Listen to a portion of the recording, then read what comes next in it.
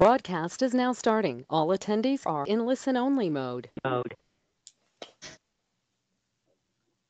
Thank you so much for joining us here on CPA Academy. This is Matt Esco, CPA Academy. My pleasure to welcome you to this presentation. We're excited to get started. We're right here on time. We have a lot of our members joining us here today. So glad to see you on this session. Before we get too much further, let's just make sure everything's working. You should be able to hear me at this point. You should be able to see the first slide up on your screen. Wouldn't mind just confirming that through the questions panel. Make me feel a whole lot better that we're in good shape, ready to get going. Already seeing some people typing in, saying hello, saying we're good to go. We're excited to start, getting some weather reports as I seem to do on all of the sessions here.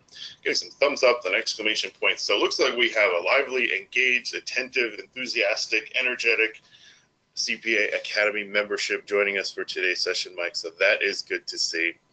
Quick reminder on how things work here. Can't earn credit for today's course. It's very simple to do so.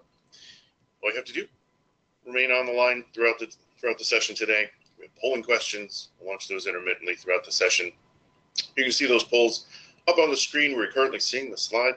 All you need to do, select an answer you feel is most appropriate, hit that big submit button, and that's going to help record your attendance. When we wrap up here, we're going to get to work on issuing that credit for you. It takes us about 24 hours or less to do just that. And you'll see an email from us here at CPA Academy letting you know it's all set and available in your account. If you don't see that email, simply log into your account. You'll see your certificate waiting for you there. Any questions in that regard, please do reach out to us. We'll be happy to help you out. We are going to record today's session. We'll have that posted later in the day today. So if you miss anything or need to review it, certainly I encourage you to go back and do so. Made a copy of the handouts available to you. They're right there in that handouts tab. We will likely be making an updated version of the handouts available. When we have those, we'll put them into your CPA Academy account. So if you'd like to hold back and get the latest and greatest version, simply check back in with us in your CPA Academy account. You can access those updated slides. Quickly want to say thank you to Citrix ShareFile, who is helping bring this course to our members today. They sponsored a lot of great content on our platform, as many of our members are familiar. We'll hear very briefly from Dylan at ShareFile at the very end of today's session, but do want to say thank you once again to ShareFile for being here. And Mike, I want to say thank you to you as well for coming back, to presenting to our audience. Once again, I know a lot of work goes into these presentations and the numerous topics that you have, so I appreciate you lending us your expertise for the next hour and a half together. I know there's a lot to cover, so I'm just going to step back. I'm going to step out of your way, and I will turn the session over to you. Thanks. Thank you, Matt. It's an honor to be back again lecturing for CPA Academy. This is a presentation that I'm very passionate about, and Matt was 100% on the money that it's a vast topic, and we could go on for hours, if not days, discussing it. In law school, it's actually a one-term class, and I'm always reminded by how on the very first day, the professor told our small group that this class could be as long as a year in terms of the amount of material to cover. And I know I'll be dating myself here, but that was over 10 years ago. And today, with the with FBAR reporting and with all of the civil penalties and criminal penalties in effect to target taxpayers who have parked assets offshore and failed to report them on FBARs and 8938s and all of those fun forms, I'm sure that if I were in that very same class today, that the law professor would say that this could easily be a 2-year course instead of a 1-year course. So without further delay, let's jump right into this. I'm going to try and keep my pace steady because one of the things that I recognize is that when you go too fast, it's easy to lose people in the audience. So I'm going to do the best I can to go through as steady as possible and as thoroughly as possible, but also briskly so that we can cover as much terrain as possible.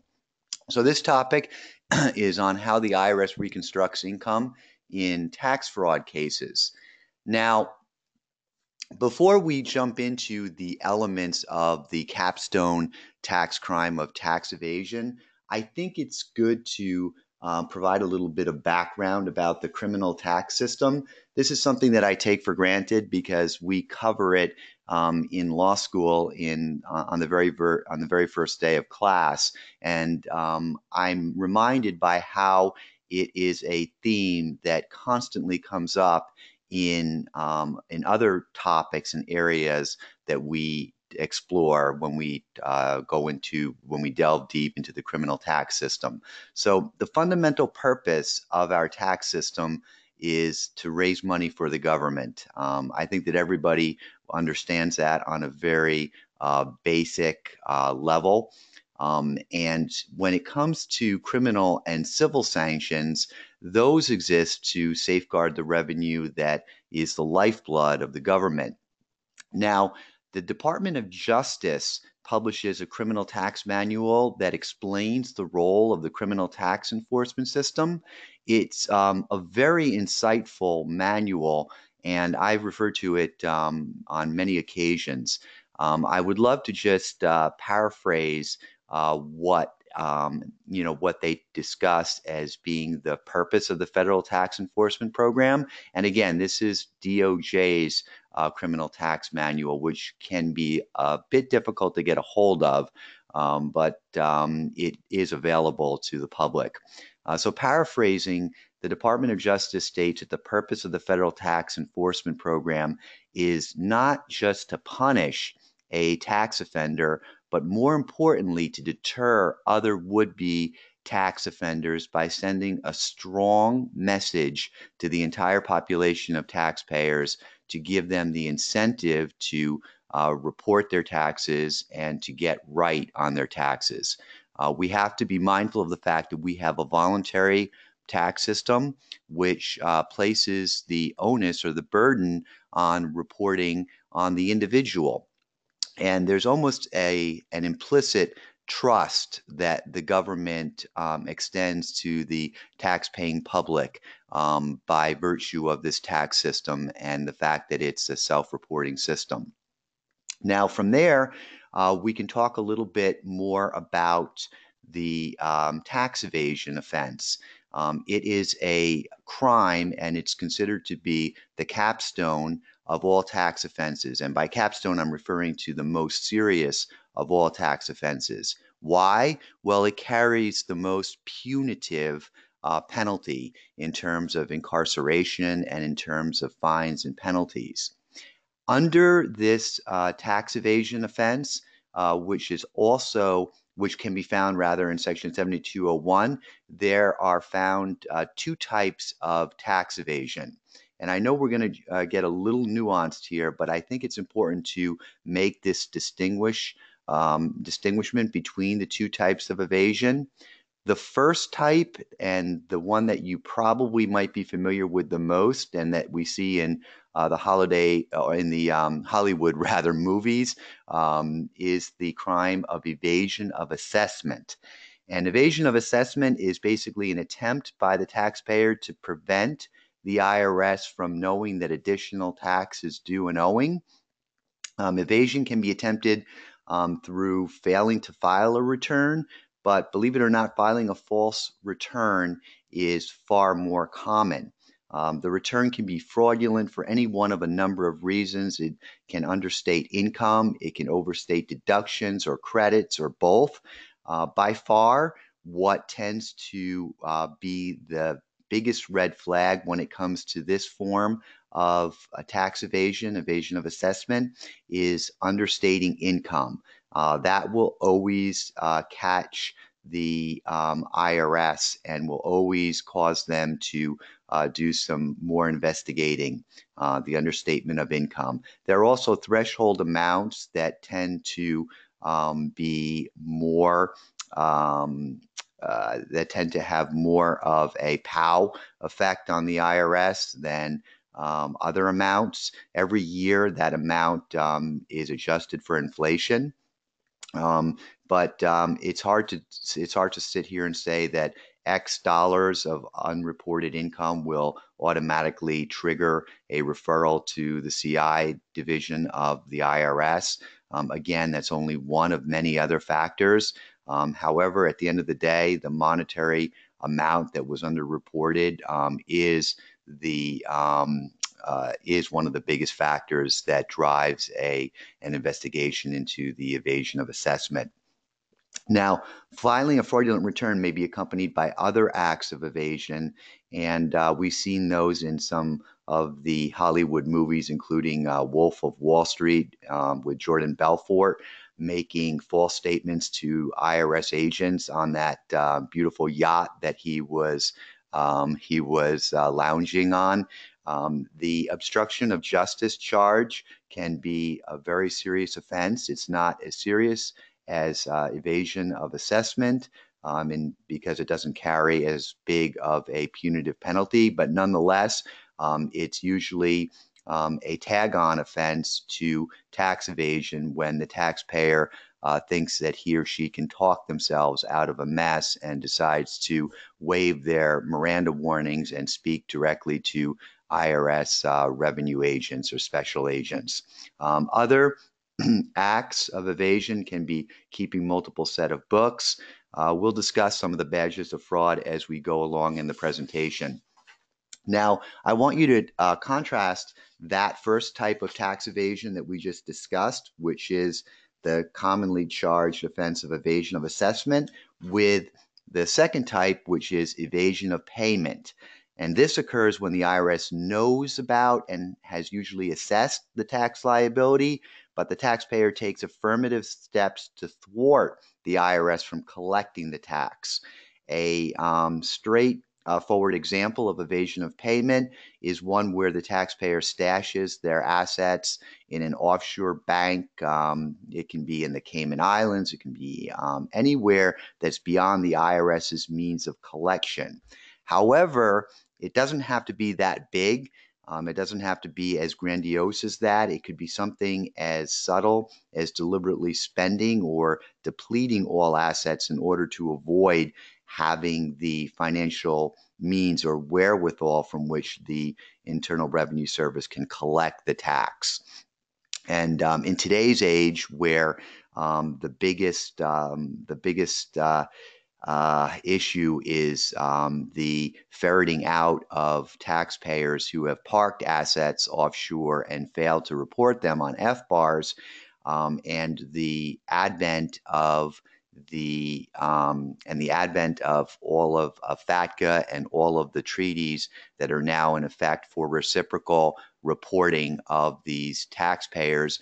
We've seen this example of parking assets in offshore banks decrease in magnitude. It's not as frequent and as common today as it was 10, 15 years ago because of the IRS's priority in ferreting out taxpayers who are doing this type of or engaging in this type of nefarious conduct. So now we're prepared to talk about the elements of tax evasion. You now have some background about the criminal tax enforcement system, the purpose, the priorities, the maximum deterrent effect that the IRS tax enforcement system tries to enact when it does decide to prosecute. There's also a whole issue regarding limited resources.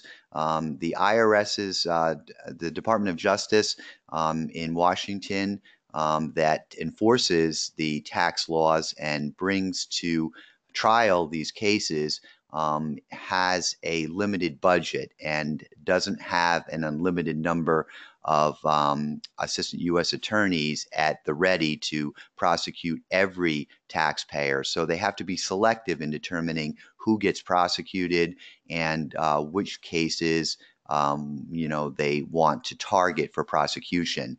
In doing so, they take into consideration the deterrent effect.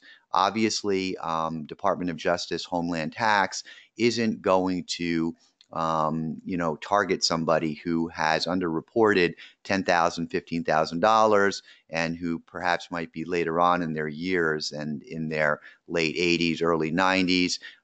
The backlash on something like that would cause a public relation nightmare of unprecedented proportion. So they prefer to target individuals that are professionals, especially those in the tax industry, in the legal industry, in the financial asset industry, and high-profile individuals such as those who are involved in Hollywood and that the public knows about. Those tend to send a very strong message to the rest of the public not to engage in any tax shenanigans. So now we arrive at the elements that the government has to prove for a case of tax evasion. I must mention up front that we are in a criminal case, and so all of the elements that are listed here have to be proved beyond a reasonable doubt. That is a very high standard, and it is drastically higher than the burden that has to be proved in the civil tax context when the IRS is assessing civil tax penalties. In that context, the burden is one of clear and convincing evidence, usually. But in the criminal context, it's beyond a reasonable doubt, and that's because our founders of the country and the writers of the Constitution, were afraid of innocent people going to jail. And so there's this presumption of innocence that exists in the criminal justice system. And every element of an offense has to be proved beyond a reasonable doubt. That's essentially like pushing a boulder up a mountain to get to the very top. And it's virtually 80% certainty if you were to take a look at some of the tax cases and federal courts that have tried to explain it in layman's terms. Mike, just jumping in here, it doesn't seem like your slides have advanced since the beginning, so I want to make sure we're... As a matter of fact, we're not advancing yet. We will be advancing now, so excellent. We'll be... Just wanted to check. Thanks. Sure. So here are the elements of tax evasion. They are that the defendant owed substantially more tax than he reported on his income tax return. The second is that when the defendant filed that income tax return, he knew that he owed substantially more taxes to the government than he reported on the return. And third is that when the defendant filed his income tax return, he did so with a purpose of evading payment of taxes to the government. And so here I'm going to just discuss briefly the elements. Substantial is a fact-specific inquiry that's left up to the jury because what's substantial to one person might not be substantial to another person. But believe it or not, as vague and ambiguous as this term substantial is, the court, meaning the judge, instructs the jury to use its everyday meaning of this word.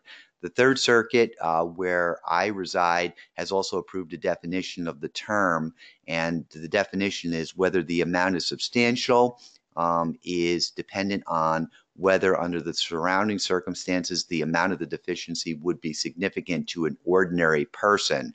So it's kind of, going around in circles a little bit, and it's not a very useful definition, but nonetheless is what we use in our jury instructions in the Third Circuit.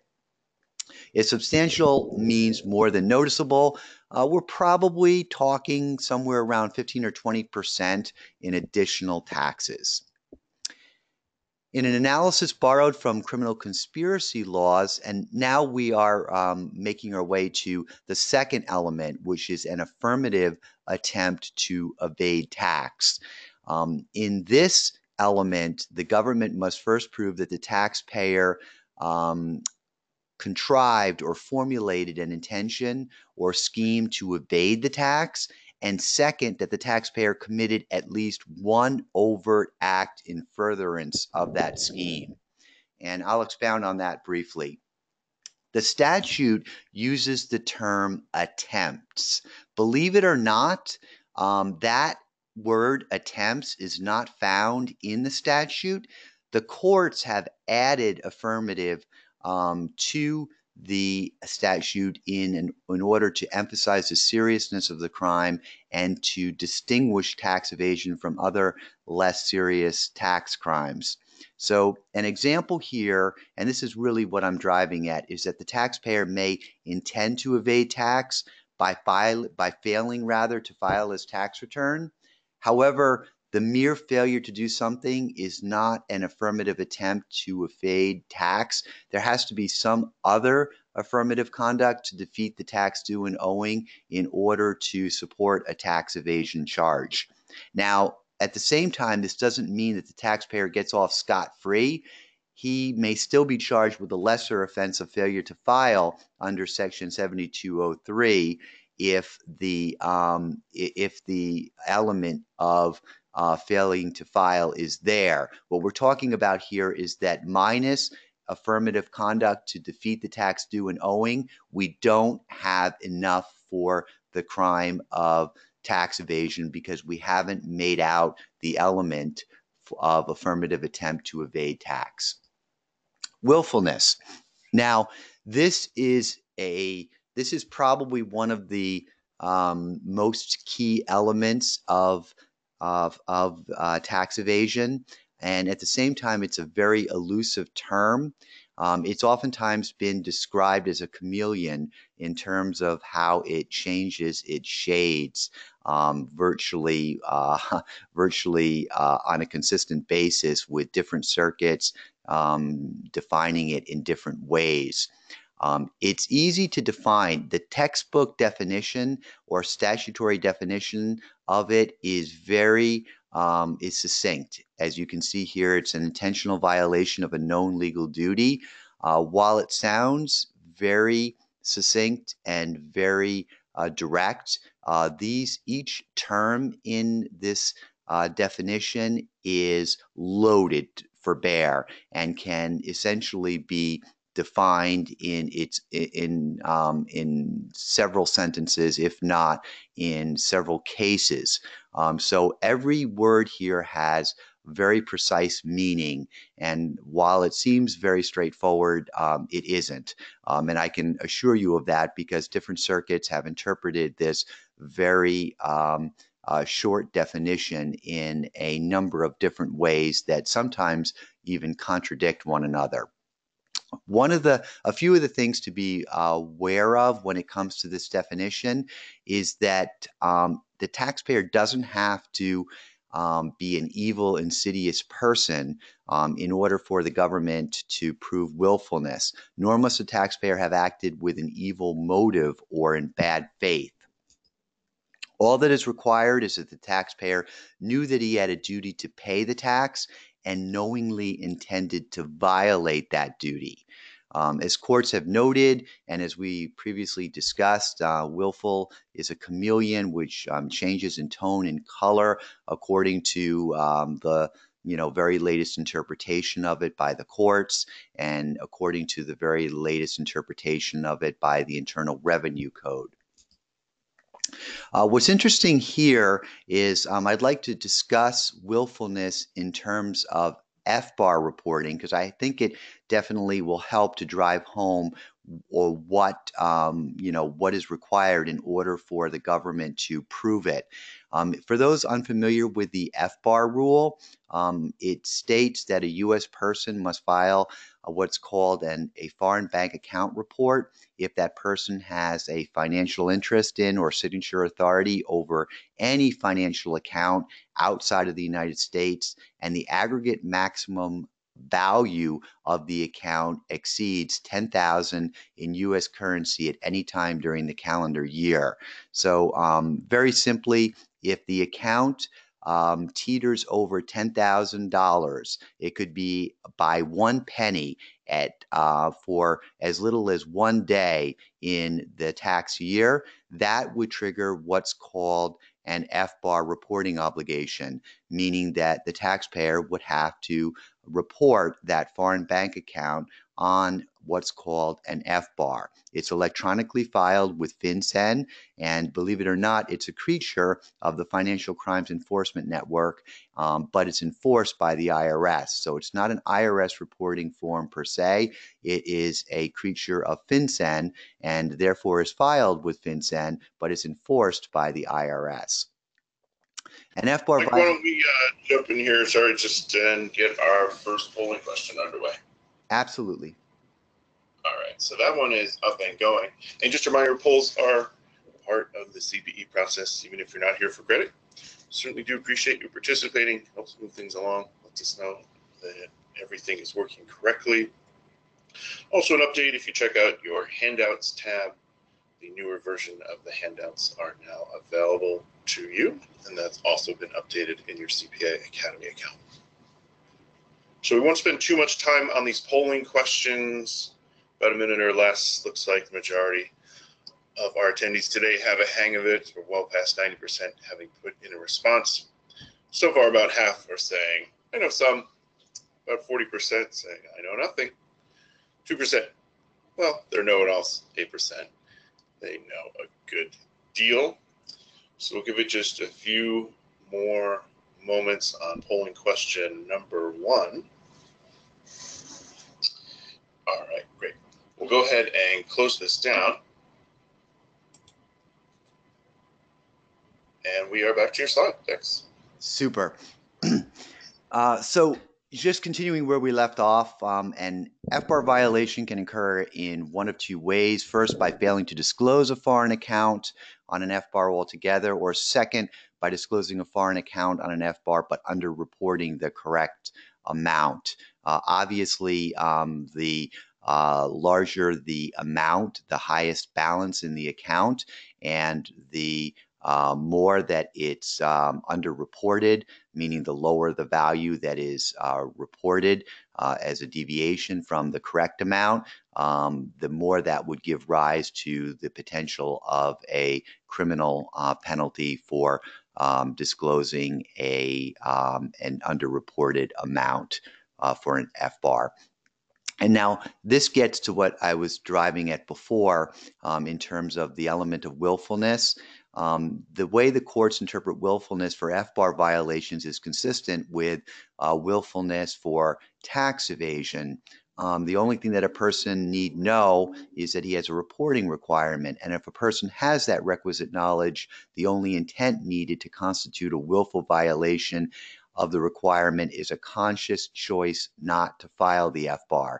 So again, the purpose of me bringing this to your attention is that the person need not be an evil-spirited or nefarious plotting person in order for the government to prove willfulness against them in a case of tax evasion. As you can see, the requirement of willfulness is a lot less than that. There has to be a knowledge that the person has a reporting requirement, and that goes beyond the FBAR. It could be, in terms of just a regular tax reporting form. And if that person has a requisite knowledge, the only intent needed to constitute a willful violation of the requirement is a conscious choice not to file the FBAR. And this theory is sometimes referred to as the theory of willful blindness. Willful blindness means that a jury may infer willfulness whenever a taxpayer intentionally fails to inquire and learn about his or her filing obligations. So to the extent that the taxpayer suspects that he or she has a tax reporting obligation, but digs their head in the sand like an ostrich to avoid learning more about whether that tax reporting obligation applies to them, that in some circuits could rise to the level of a willful failure to report and essentially could form the basis of the government's proof for willfulness in the subsequent criminal prosecution. So willfulness and willful blindness is defined as when a person consciously avoids any opportunity to learn what the tax consequences were, and that comes out of an Eighth Circuit case. Now, how does the government prove willfulness in the prosecution of a taxpayer? There are badges of fraud. We don't have the time to get into them. However, they are in the slide deck and they are available for your review when you have the time to do so. One of the things that you should know when it comes to badges of fraud is that no single factor is dispositive. It's a totality of the circumstances test.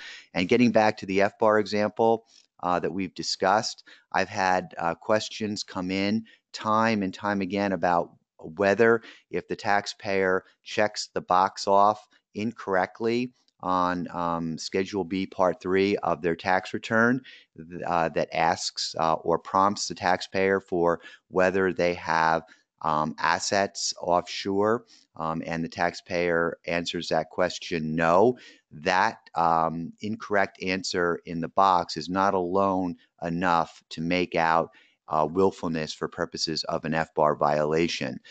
So again, this goes to how no single factor is dispositive. It's always a totality of the circumstances test when it comes to the badges of fraud. Ultimately, the jury has an obligation to look into the mind of the defendant taxpayer to determine whether he or she intentionally violated the statute. But because the jury obviously can't open up the taxpayer's head to see what they were thinking on the day of the alleged violation, they look to the badges of fraud. And the badges of fraud is nothing more than circumstantial evidence or conduct of the taxpayer that would suggest that there's something nefarious going on and that the taxpayer knew about it. We've talked a little bit about the burden and standard of proof, so I'm going to go through this quickly. In civil cases, the burden of proof is on the taxpayer. And by civil cases, I'm referring to when the IRS makes a civil assessment in terms of monetary penalties. In the criminal realm, the government bears a burden of proof, and that standard is beyond a reasonable doubt. What does beyond a reasonable doubt mean? Well, it is proof of such a convincing character that jurors would be willing to rely upon it without hesitation in the most important of their own affairs. It's an old, hackneyed definition that's been in existence since time immemorial, but nonetheless, that's what we use. Today, a lot of law school professors liken the beyond a reasonable doubt burden to the Greek mythology of that character who is forced for eternity to roll a boulder up a mountain, and yet just when he gets to the top of the mountain, the boulder comes rolling down, and then the character, the Greek from Greek mythology, continues to roll it up again, and he's destined to have to live a life of rolling it up and then having it come down over and over and over again. But there's also a more precise definition that discusses that it's not it's not a whim. It's not a speculation or suspicion. It's not an excuse to avoid the performance of an unpleasant duty, and it is not sympathy. There are some courts that have even gone so far as to talk about percentages of certainty, and some circuits talk about beyond a reasonable doubt being 80% certainty to distinguish it from what jurors might otherwise believe to be such full proof that it has to be 100% certain, or that they have to be 100% certain in order to find the defendant guilty. Now, there are two aspects of the burden of proof. The first is the risk of non-persuasion, and the second is the burden of production. It's important here to distinguish between the two, as this distinction could impact the outcome of cases. The risk of non-persuasion never shifts. It starts out on the government, and it remains on the government throughout their case in chief. Contrast that with the burden of production. That can shift with respect to particular issues in the case. The overall burden of persuasion never moves from the government, but again, the burden of production can shift. Now, initially, at the start of the government's case in chief, again, we're in a criminal setting right now. We have a defendant taxpayer who's on trial for it will create this hypothetical to be a tax evasion case. The government has the burden of production as well as the burden of persuasion, because there has to be sufficient evidence to convince a reasonable juror that the defendant is guilty. This shift normally occurs in income reconstruction cases. So let me give you a basic run-of-the-mill example. Again, we're going to be sticking with the crime of tax evasion. Here we have a 7201 evasion of assessment case against the defendant, Adam. The government shows that Adam omitted $100,000 of taxable receipts from his return. The issue, the very first issue that we're confronted with here in this hypo is whether the omission of $100,000 of taxable receipts alone is enough for the government to prove beyond a reasonable doubt that Adam owed tax on an additional $100,000 of income and that he committed tax evasion. Now, by itself, this is not enough to prove that there was additional tax due and owing. And I realize that that might be counterintuitive to what you might be thinking. As we've discussed here, one might think that this case is one that is shut or closed and shut case because we have $100,000 of taxable receipts that have been omitted. But again, it's not enough to prove that there was additional tax due and owing. And that's because it's theoretically possible that Adam had unreported deductible expenses that either completely offset the omitted income or offset it enough that the resulting tax was no longer material under the definition of additional tax due and owing. And so let me just back up for a second. You might recall that when we were talking about the element of additional tax due and owing, we discussed it in terms of it having a materiality strand, meaning if there's only, say, $100 of additional tax due and owing, that wouldn't be enough. The threshold wouldn't be high enough to attract the attention of the IRS CI department to investigate it. It has to be, with respect to additional tax due and owing, material or significant enough for the Department of Justice, but even before the Department of Justice gets it, for the Criminal Investigation Division to even begin investigating. And that's because of limited resources, and that's because of the fact that the government wants to maximize its deterrent effect on the rest of the taxpayer public. One can only imagine the backlash that the public would have if the IRS were to be so vain as to bring a case where the amount of tax due and owing is only $100 or even, in the low thousands. So the substantiality strand of this additional tax due and owing must be significant enough for the IRS to devote what is otherwise scarce resources into prosecuting it. And it has to be one that's going to maximize the deterrent effect on the rest of the taxpayer public. So if Adam, in this example, has unreported deductible expenses of a magnitude that significantly offset the $100,000 of omitted income, this might be a case that the government does not refer to the Department of Justice for prosecution. And so we have a handy-dandy rule that's carved out from this hypothetical, and that is that the mere proof of unreported income is not enough to establish additional tax liability. What if Adam remains silent and doesn't suggest additional deductions or credits? Must the government go out and investigate every possible deduction? Of course not. As we all know, the Internal Revenue Code contains hundreds of deductions and credits. It would be up to Adam's attorney, his defense attorney, to point out what deductions should have been claimed but otherwise weren't claimed on his tax return.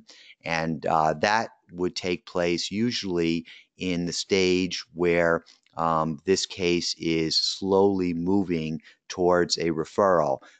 The defense attorney who is representing Adam, would want to delve into this issue as aggressively as possible by hiring a forensic accountant, and would want to act expeditiously, because the more time that elapses, the more likely it is that this case is going to get referred. And so the goal of the defense attorney is to prevent the case from getting referred to the Department of Justice so that it doesn't see the light of day in a courtroom. And so the importance of engaging an attorney, and secondly, of that attorney engaging a forensic accountant under what is otherwise called a Covell agreement, is imperative. And so that's why it's always recommended that the taxpayer waste no time and allow no grass to grow under their feet as soon as they are, as soon as they suspect that a potential audit could go south fast. And that's for the reasons that we just discussed here. Time is of the essence. The government, as we discussed, doesn't have to investigate whether there's a child credit. They don't have to investigate whether Adam had more medical and dental deductions than were claimed on the return. And they don't have to look at Adam's business and find any accelerated appreciation deductions that he was otherwise entitled to, that he didn't take under 168. So once again, this all drives to the point that the government need not negate every possible additional deduction or credit. This is the job of the defense attorney, who is working hopefully hand in hand with a Covell accountant. Instead, once the government shows that there is unreported income, the burden of production shifts to the defendant to identify additional offsetting deductions. In this example, the taxpayer defendant must indicate at least some basis for believing that these deductions exist.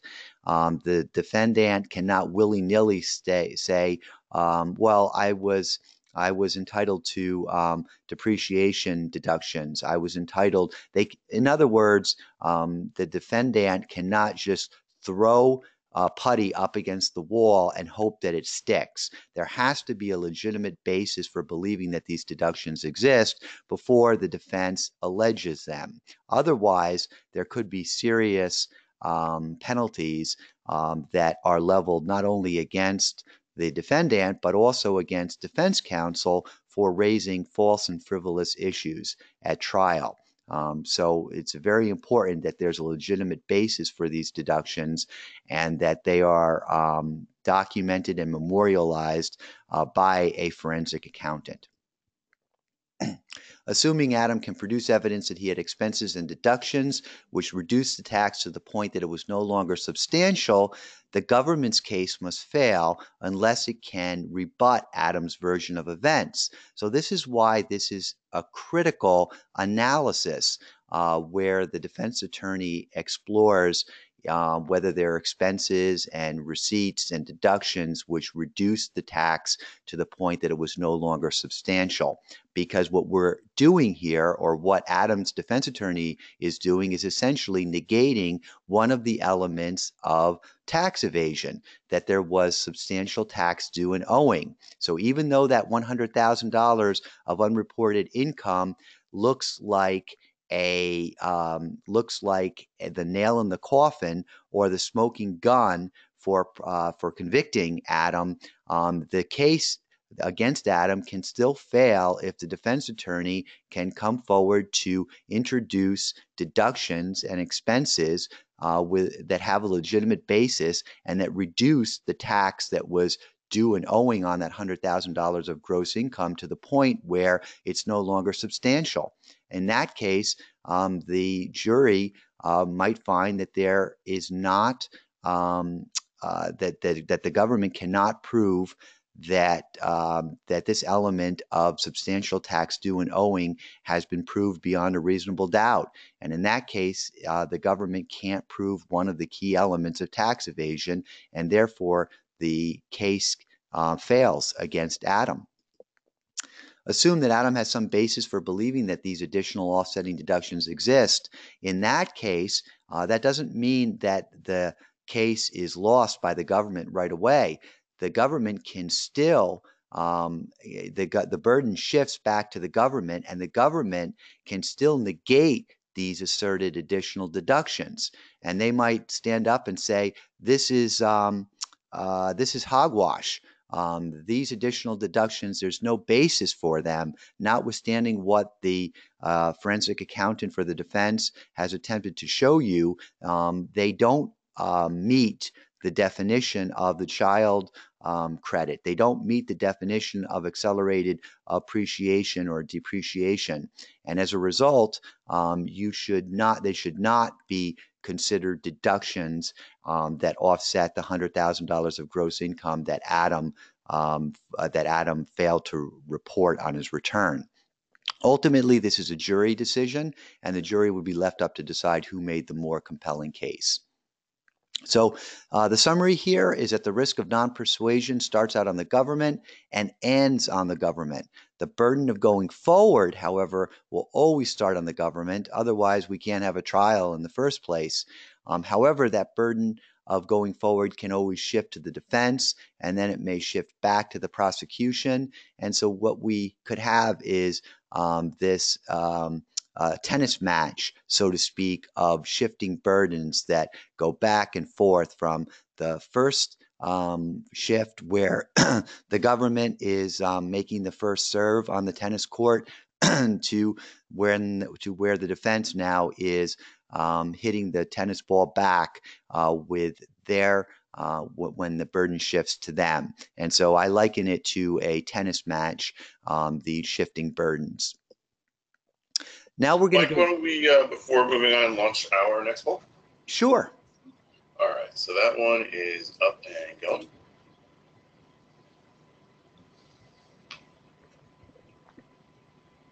How familiar are you with the direct, indirect, and hybrid methods of proof? Again, give this one about a minute or so. Very attentive group here, already blowing past 90%, having put in their response. So looks like our members are on the edge of the seats paying attention to today's session, as we would certainly expect.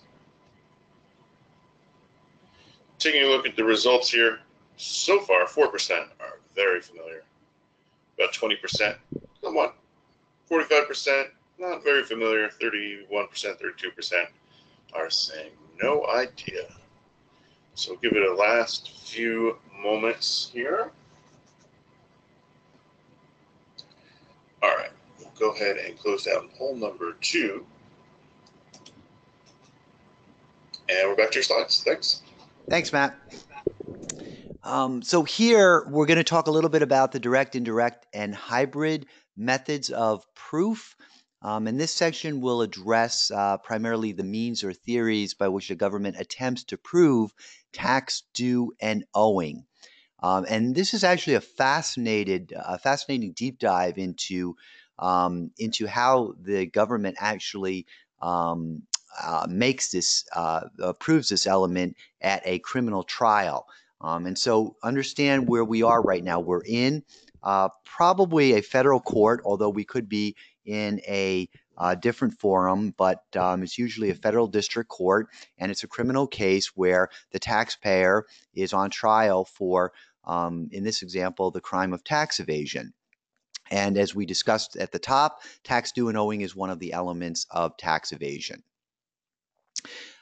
These methods may be used either during the government's case in chief or at sentencing. Now, under the sentencing guidelines, that's a whole nother issue unto itself. But when it comes to the sentencing phase of any federal criminal case, the most important consideration when it comes to tax prosecutions, rather, is the amount of tax loss. The larger the tax loss, the greater the period of incarceration for the convicted defendant. So essentially, tax loss drives the possibility and of incarceration, and if incarceration does become a certainty, the length of incarceration for the convicted defendant. As unsettling as it might be, the government can can use different figures at different phases of a criminal case. So they can attempt, for example, to prove for sentencing purposes a larger amount of unreported tax than it attempted to prove at the guilt or innocence stage. Can anyone think of why the government might come forward with less amount of tax liability at the trial or the guilt or innocence stage than it would at the sentencing phase? I can help you out here.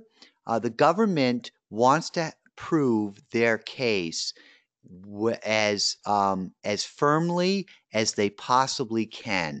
And so they want firm, unshakable proof at the trial. And that's why if the unreported amount of tax is, say, for example, $300,000, the government may actually only assert a unreported tax of half that amount. And the reason why they may do that is because they may only believe that they have enough rock hard, unshakable evidence to prove $150,000 of unreported tax. Whereas at the sentencing phase, they might assert that there was $300,000 of unreported tax because after the defendant has been convicted, it's easier under the burden of proof to convince a judge that there was $300,000 of unreported tax because the standard is lower. And so one might think that it's a little bit dubious for the government to kind of have their cake and eat it too, because what they're using is a lower number in the trial to bootstrap, or they're bootstrapping a lower amount of unreported tax in the trial as a way of getting a conviction so that they can exact a higher level of punitive damage against the defendant at the sentencing phase. Because keep in mind, the amount of tax liability drives the sentence. So they could theoretically, the government being, assert that only $150,000 was not reported as the defendant's tax liability at trial, and then turn around and do a double dance, so to speak, at the sentencing phase and assert that $300,000 of tax went unreported by the defendant. And that is perfectly lawful and perfectly legal for them to do that. And again, the reason that spearheads that is that the government may not have as much rock hard, solid evidence to prove beyond a reasonable doubt that there was tax due and owing of $300,000 at trial. It may only have enough rock hard, unshakable proof that there was $150,000 of unreported tax at trial. And again, if the government risks going forward with that $300,000 amount at trial, and the defense attorney pokes some holes into that $150,000 that was not rock hard, unprovable, then the defense can have a beautiful summation argument to the jury that if there was doubt, if the jury had doubt as to $150,000 of the amount that the government was proving was the tax due and owing, then what then do you think about that, the rest of the amount? Do you think that, what does that say about the rest of the amount of tax due and owing? There must be, just as much doubt for that second half of the $150,000 as there was doubt for that first half. So you see, it's a slippery slope, and that's why the government may cut the amount of tax due and owing in half as a way of securing, a tight case and putting in a tighter case, an airtight case, than by using $300,000 at the trial. So prosecutors can use a direct method to either establish unreported income or, in a few other cases, to refute the taxpayer's claims regarding expenses and deductions. And we have some scenarios here. In scenario number one, this again is by the government using the direct method. The government might assert it's right here. We can point to exactly what the problem is on Adam's tax return. This deduction was claimed at 40 grand, but it is legitimately only a $5,000 item. We can prove that Adam went out of his way to overstate $35,000 of deductions. Again, this is in a case where the government's relying on the direct method in order to prove that there was tax due and owing, one of the elements of tax evasion. In scenario number two, taxpayer got $75,000 worth of receipts from person A. These receipts were taxable, but the taxpayer never reported them on his tax return. The IRS's argument here is very simple. It's a shut and close case. We can identify precisely where it is on the false return and how it gave rise to the additional tax liability due and owing. Typically, the government will compare the claimed or reported amount on the tax form to the actual receipt. And by doing so, it effectively meets both the burden of production and the burden of persuasion, because it's a stare and compare. It's merely the government putting up on a large screen in the courtroom a copy of the taxpayer's tax return that shows the amount that was claimed, and then putting up the receipt that shows the amount, the actual receipt that shows the amount that was received by the taxpayer. And the mere stare and compare is the equivalent of a smoking gun, so to speak, because it is the most concrete way of showing that the taxpayer failed to report that amount on the receipt on the return, because again, this is now flashing before the jury's eyes in the courtroom, and they're now viewing these exhibits that are literally side by side to one another. In other cases, these receipts can fill in the blanks in an allegedly fraudulent return. Of course, the government would greatly prefer direct methods to indirect methods because it's such an easy way of proving the element of substantial tax due and owing.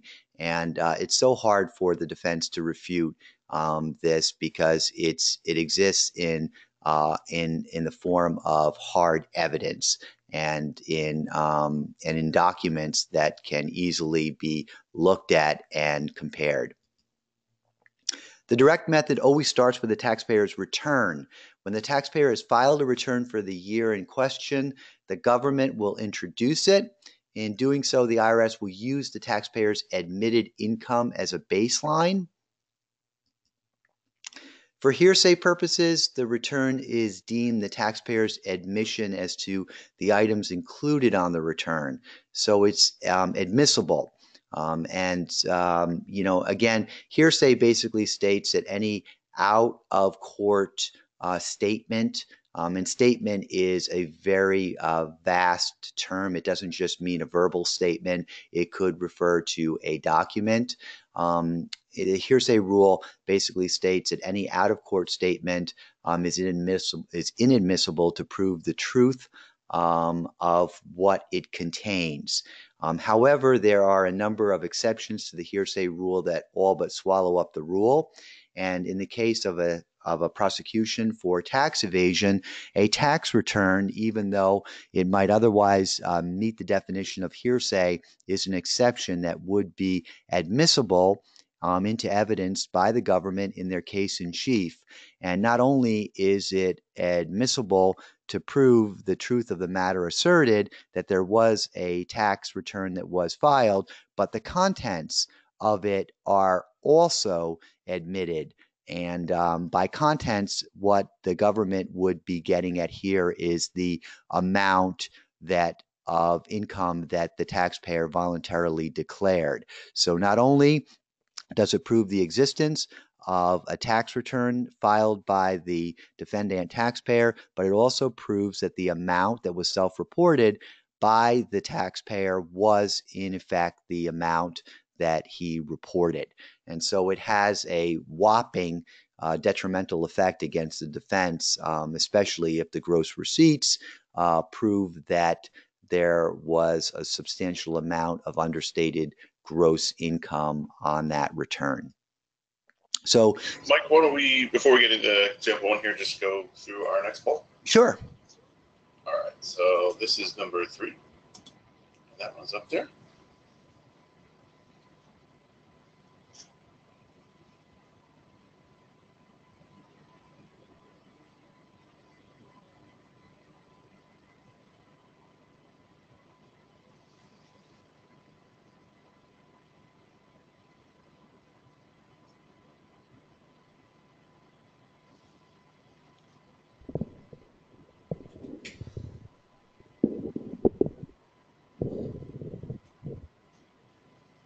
All right, final few moments on poll number 3, as answers are still, the final few are still coming in. About 3% saying very familiar, 14% somewhat familiar, 37% not very familiar, and 46% no idea. So we'll give it just 2 more seconds here. All right, close down this third poll. And we're back on your slide. Thanks. Super. Here are some examples of the direct method. In our first example, the return reflects $40,000 of gross income. And again, this all stems from the rule of evidence and how the tax return is actually an exception to the hearsay rule. If the return reflects $40,000 of gross income, the government can treat that amount as a given.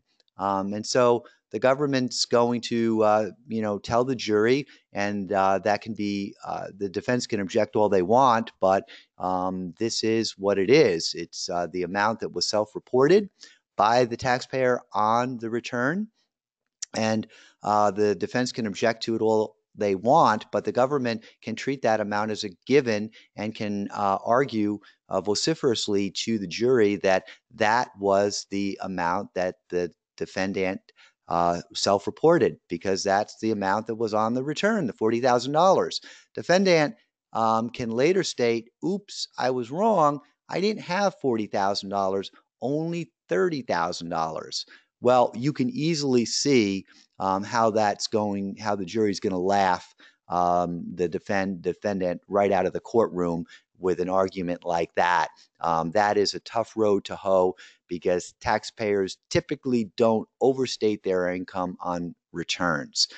So the defense is going to have to craft a more compelling argument than this, because this is going to only prove that and sink the defendant into quicksand even more than the government standing up and pointing that amount of gross income out to the jury. Sometimes the defense actually winds up stepping on their own toes and hurting themselves more than the government does in these cases. And this is the classic example of how a defendant might hurt themselves more than the government would by asserting a as foolish an argument as this one. In example 2, if the taxpayer wants to dispute additional unreported income by asserting additional deductions, the fact that these additional deductions weren't on the return constitutes an admission that there weren't any additional deductions. So this is where it gets tricky, because we've spent a little bit of time talking about how the amount of unreported income alone is not dispositive of additional tax due and owing, and that the taxpayer defendant can come forward to suggest to the jury that there were deductions that they were entitled to and that they did not claim on the return. this is a little counterintuitive to that discussion that we had earlier, because this states emphatically that if the additional deductions weren't on the return in the first place, that's an admission by the taxpayer that there weren't any additional deductions. So what we're engaging in here is a fiction under the law that pretty much sets down a baseline rule that the government will argue strenuously at trial, and that rule is that jury, you've heard testimony from the defense's expert accountant in this case that there were additional deductions that the defendant was entitled to, and that if taken would have offset the amount of underreported gross income substantially enough that there was very little unreported income. I want you to forget about all of that, because I want you to use your common sense and your common knowledge in this example. Don't you think that if the taxpayer had deductions that were available to him or her, that his accountant would have claimed those deductions on the tax return? And don't you think that the taxpayer would have been very eager to have explored whatever deductions were available to him, as not unlike any other taxpayer, to to lower the amount of gross income, and do so lawfully, because deductions are lawful in the first place? These are all arguments that the government's attorney would make, and the government's attorney would also state that there is a presumption under the law that the fact that these deductions weren't included on the return, that there's this presumption that of an admission that there weren't any additional deductions. So by admission, the non-existence of those deductions speaks louder than words. And so these are all things that the government's prosecutor would be relying upon in their summation. Now, we discussed this a little bit. Criminal numbers, sentencing numbers, and civil numbers all diverge. There are different burdens of proof for establishing each one of these. The government, of course, will be the most conservative, where it has the highest burden of proof, because that's when it has the hardest amount of that's when it has to roll that boulder up the hill, and it has to make its most compelling introduction of evidence when the burden is at beyond a reasonable doubt.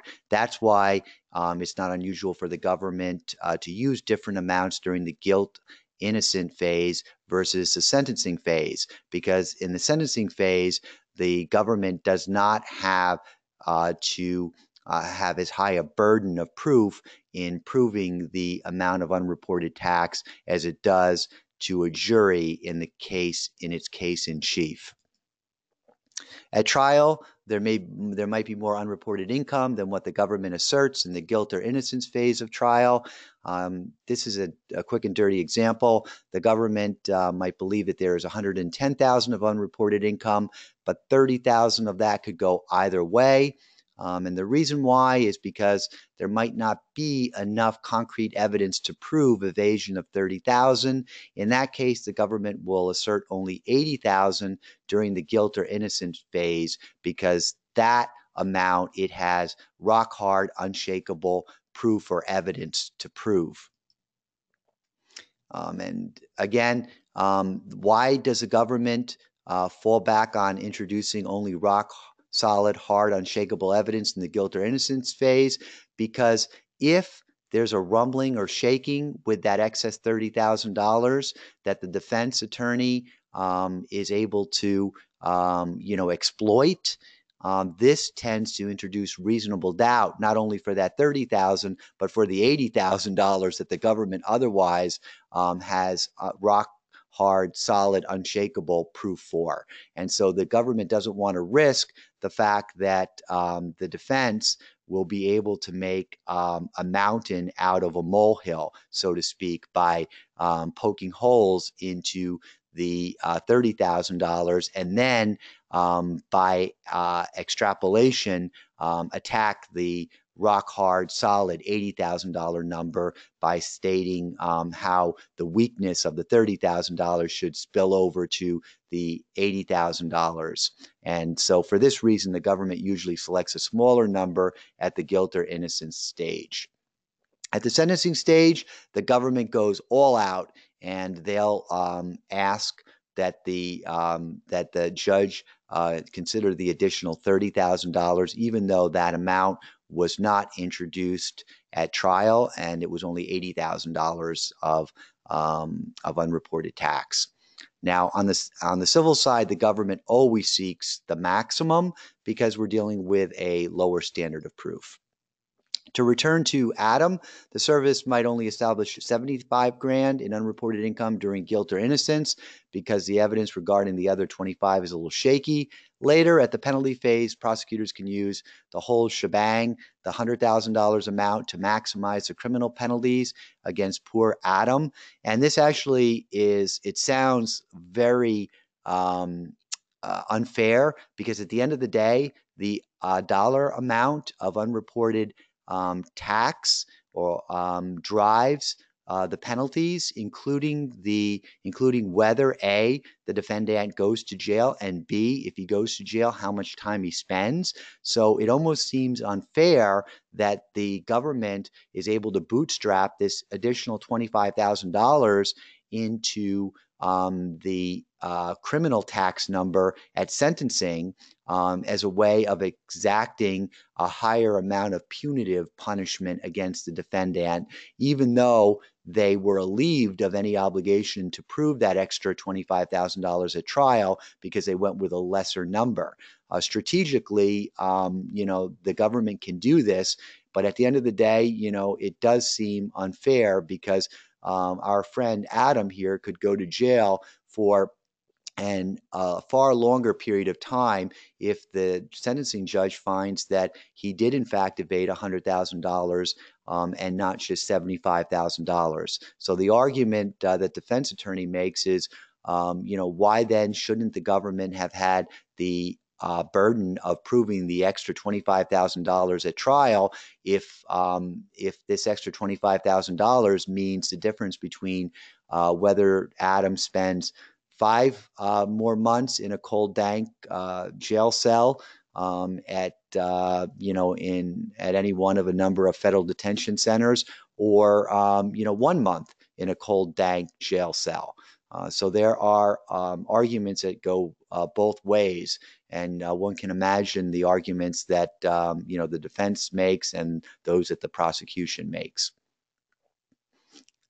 Mike, why don't we, before we get into this next slide, jump in with our next poll? Sure. All right. So this is number 4, and we will have 5 totals, so we have 1 at the end today. So obviously a lot more content remaining on today's session, but perhaps this is a poll question to help you gauge what you've learned so far. Overwhelming majority saying they learned something new on today's session, which is just fantastic. Appreciate seeing that.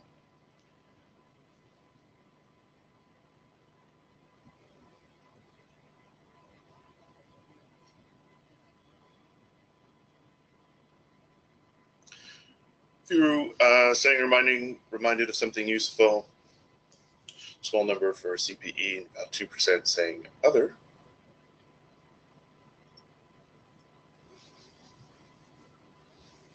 This is our penultimate poll. We will have one more at the end of the session today. But we'll go ahead and close this one down. And we're back up on your slide. Thanks. Now, in all criminal cases, if there's no smoking gun, the prosecutor has to rely on circumstantial evidence. And this is where we get into indirect methods.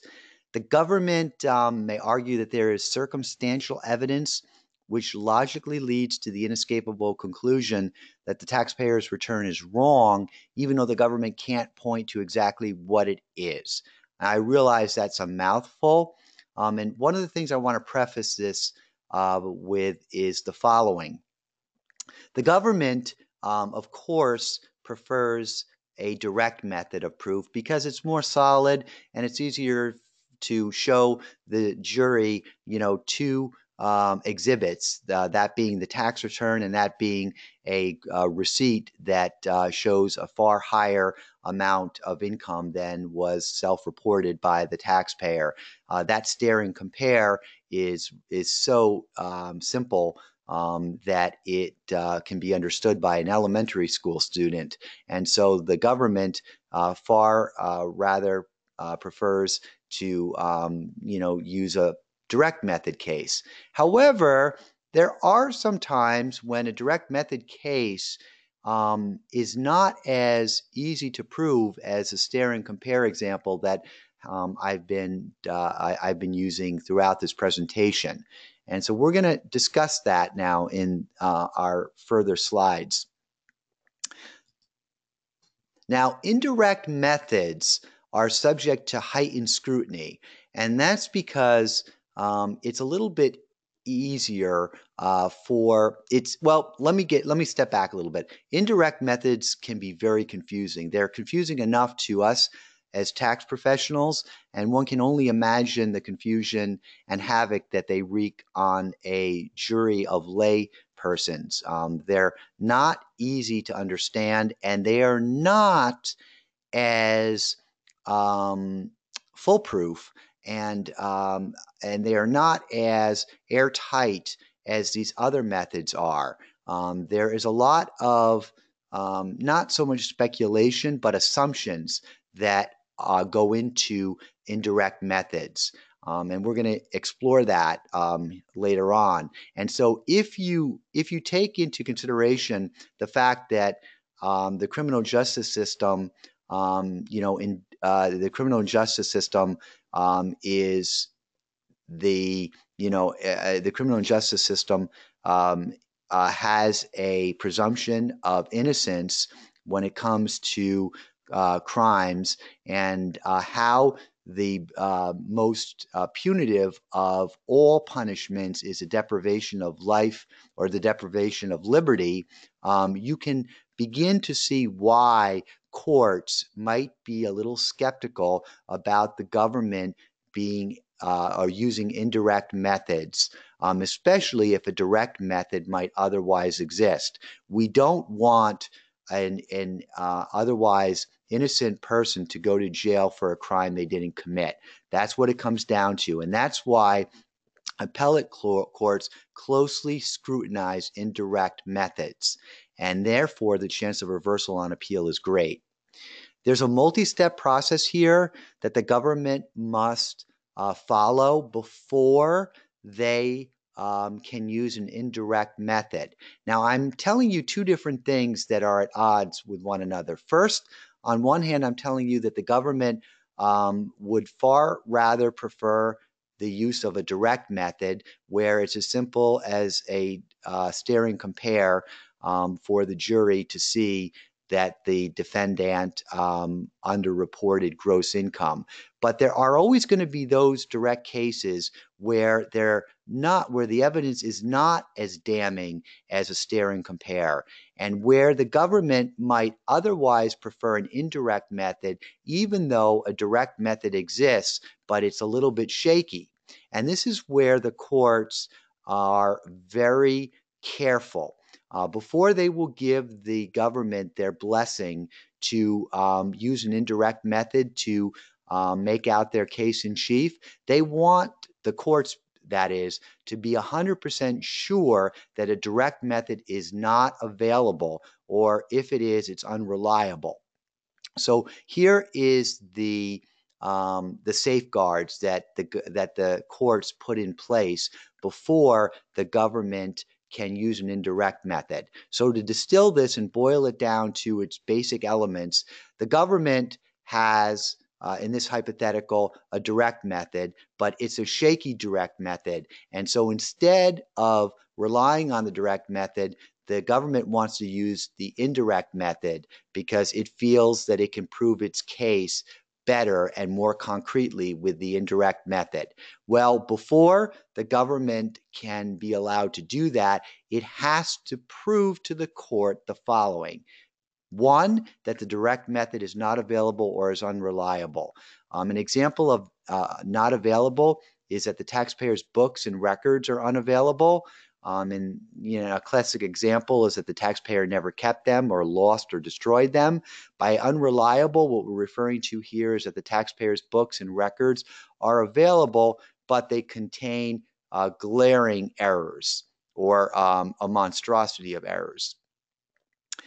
This barrier prevents prosecutors from ignoring hard evidence that may not be as damning, and by hard evidence, I'm referring to direct evidence, in favor of circumstantial evidence that can be doctored up. And so indirect methods are, indulge in a lot of assumptions, and we don't want an innocent person going to jail based on assumptions that were made in an indirect method case. We want the evidence to be so concrete and so overwhelming that it proves to an ordinary jury or shocks the conscience of an ordinary juror to the point that they believe beyond a reasonable doubt that there was tax due and owing, and that there was willfulness and all of the other remaining elements of tax evasion. Second, the government, in order to get the court to approve an indirect method, has to prove that there's a likely taxable source for the unreported income. The government must show some source from which a taxpayer was likely to have gotten the unreported income. So in an example here, we have Adam who may have reported $100,000 of income from a consulting company in 2015 and Zippo in 2016. Well, that would raise a flag, and that flag would probably be as big as a flag at one of those rodeos, at those bull rodeos. If Adam was so naive to have reported $100,000 from his consulting company in 15 and nothing in 2016. Now, what happens if the judge determines that the prosecutor has met both elements of this test? If the judge determines that the prosecutor has met both elements of this test, then the judge gives the government the blessing for using indirect evidence. And if so, there are 5 approved models that the government can use for indirect method. The first is the net worth method. The second is the expenditures method. The third is the bank deposits and cash expenditures method. The fourth is the percentage markup method. And the fifth is the indirect methods to prove overstated deductions.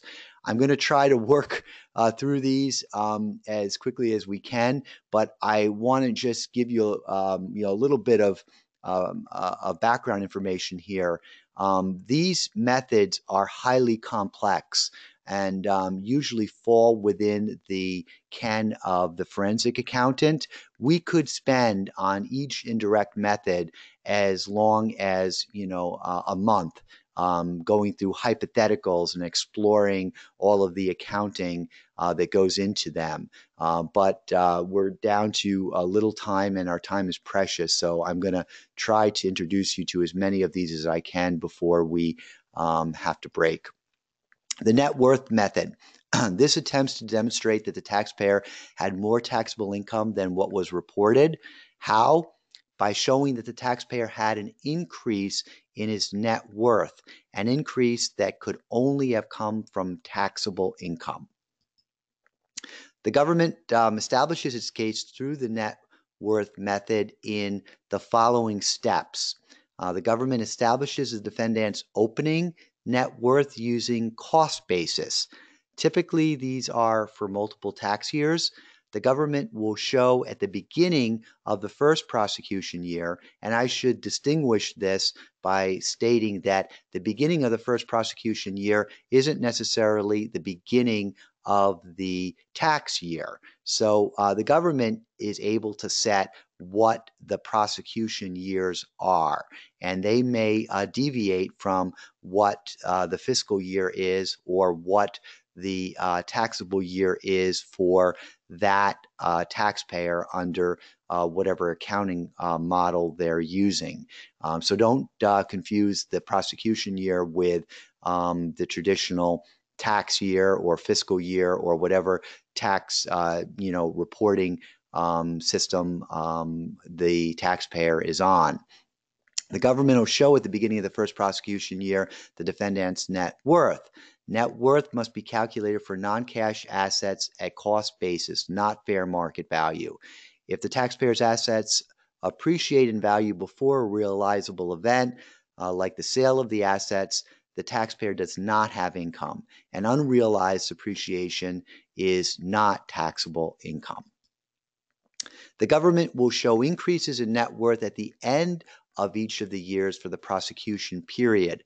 The government would subtract any known non-taxable receipts. Increase in net worth and any acquisition of new assets may have been financed by income that wasn't taxable. The government must, of course, prove willfulness, and that can be done directly or by inference. We discussed the whole theory of willful blindness. There are some reasons why the government would prefer to use the direct method over the net worth method. We've discussed those already. The appellate courts are suspicious of indirect methods and will allow their use only if the government has no other recourse and only if the method is strictly applied.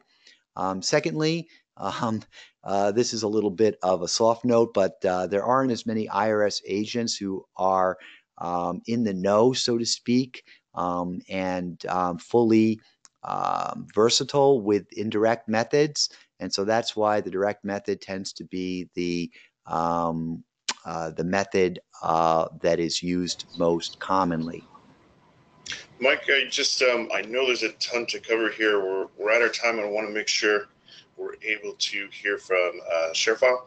Absolutely. On today's session, so we can hang on. There's a ton of great questions as well, but for this moment, I think we make sure Dylan gets on here. I think we'll get your screen up and going, and we'll do our best to get you all set. Sure.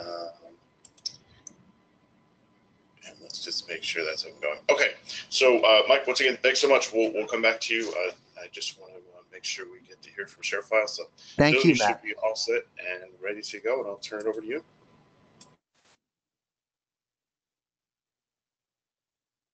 Ivan, first off, I appreciate y'all allowing me the time here to talk a little bit about ShareFile. So generally how I'd like to start is tell you a little bit about ShareFile and how we're relevant in your industry there. So ShareFile is actually used by over 20,000 firms across the US and Canada. We are widely considered as one of the easiest and most secure platforms for sending, receiving, storing, and managing your data. We do that a few different ways. We highly recommend setting up a quick online demonstration if you're interested in learning more about this, and I'll provide you some contact information at the end here. But some background behind ShareFile, we started back in 2005. We were built specifically for the accounting industry. We're headquarters here in Raleigh, North Carolina. I saw some North Carolina folks in the chat earlier. So we were acquired by Citrix in 2011. After our acquisition by Citrix, we really expanded in the market. We got the data security that's back there behind Citrix, and now we currently have over 100,000 businesses worldwide, over 100 million users using our tool. We're widely endorsed by a lot of top associations. But the number one reason why we're used by so many accounting firms is we're extremely easy. We can work with your Outlook and Gmail with some very neat integrations, so you could be able to email this information back and forth with your clients. Not only having a secure way to send this information over, but also an easy and secure way to receive information from your clients. We're automatically scanning for viruses, malware, adware, And this webinar is very relevant, and I'm glad I got a chance to speak here, because when it comes down to data security, our presenter was absolutely right. This is a huge focus, especially within this industry, because you are dealing with highly sensitive data. So not only is ShareFile easy, we're also secure. We encrypt all your information in transit and at rest for both you and the client, also as this information is being stored as well. So in addition to working with your email, we can also communicate directly with your tax software. In addition to be able to share files securely back and forth, we can also get documents signed electronically. This is great for 8879s, engagement letters, any form that you need to be filled out by the client or need to obtain a signature. This works on any device, so clients are actually able to access this on their tablets and smartphones. They can provide handwritten signatures for you. It's great for multi-party signing. The case study we ran last year showed that we got on average a 94% faster return time when signing documents through Right Signature. We also got an over 85% adoption rate. So the number of electronic signatures or documents being signed electronically is growing at a tremendous rate. And it's a great chance to really help streamline your workflow there, help save you a lot of time, and offer a secure way to get those documents back and forth. And the last thing I want to talk about a little bit about the security. You could see the slide here. We use accredited data centers. It's all encrypted with that 256-bit encryption in transit and at rest. We do daily third-party security audits, 99% uptime. We're fully compliant with state and federal regulations, including HIPAA, SEC, FINRA compliance. But overall, we're easy, we're secure. You can get documents signed electronically. You can send, receive files securely with your clients, and also have an easy way to store and access those files from anywhere on any device. Last slide, you can see here, we do have some very neat promotions we offer to our webinar attendees, where if you want to get a chance to really evaluate this tool during your tax season, we're offering up to 42% off for your first 6 months of the service. You can see my contact information here below. Feel free to reach out to me directly if you have any questions, or if you're interested in setting up a quick demo to see how the tools work. But that's all I got for you. I appreciate you all taking the time to hear me out, but I'll go ahead and turn the floor back over to you. Dylan, thank you. I'll jump right back in here and we'll launch one more polling question. That one is up on the screen right now. Let me just take a moment to say thank you so much to Citrix ShareFile for helping bring this course to our members today. Very appreciative of the support and all the great content that you help bring to the CPA Academy platform. Obviously, a lot of ShareFile users joining us today, and a few others who certainly benefited from learning a little bit more about what you have to offer. So once again, thank you so much. As this poll is wrapping up, just a quick reminder, we'll get to work on issuing credit. You'll see an email from us here at CPA Academy letting you know that it's all set and available in your CPA Academy account. A copy of those handouts remain available in your account as well. We'll get a recording of today's session posted to our archived library later in the day. So that's going to do it for this poll. We'll go ahead and close it down. Once again, thank you to Dylan and ShareFile for helping bring this content to our members. And we will go ahead and wrap up this session.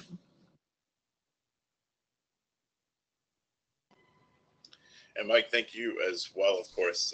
Fantastic job as always. Appreciate you being here. Appreciate everything that goes into these sessions. A lot of great questions came in. We'll make sure that we get those passed along to you once we wrap up with the course. Mike, looking forward to having you back with us soon. Super. Thank you so much. I enjoyed it. Thanks. If you are scheduled for our next session, we're just getting underway. And so looking forward to seeing our members on our next course. Thanks, everyone.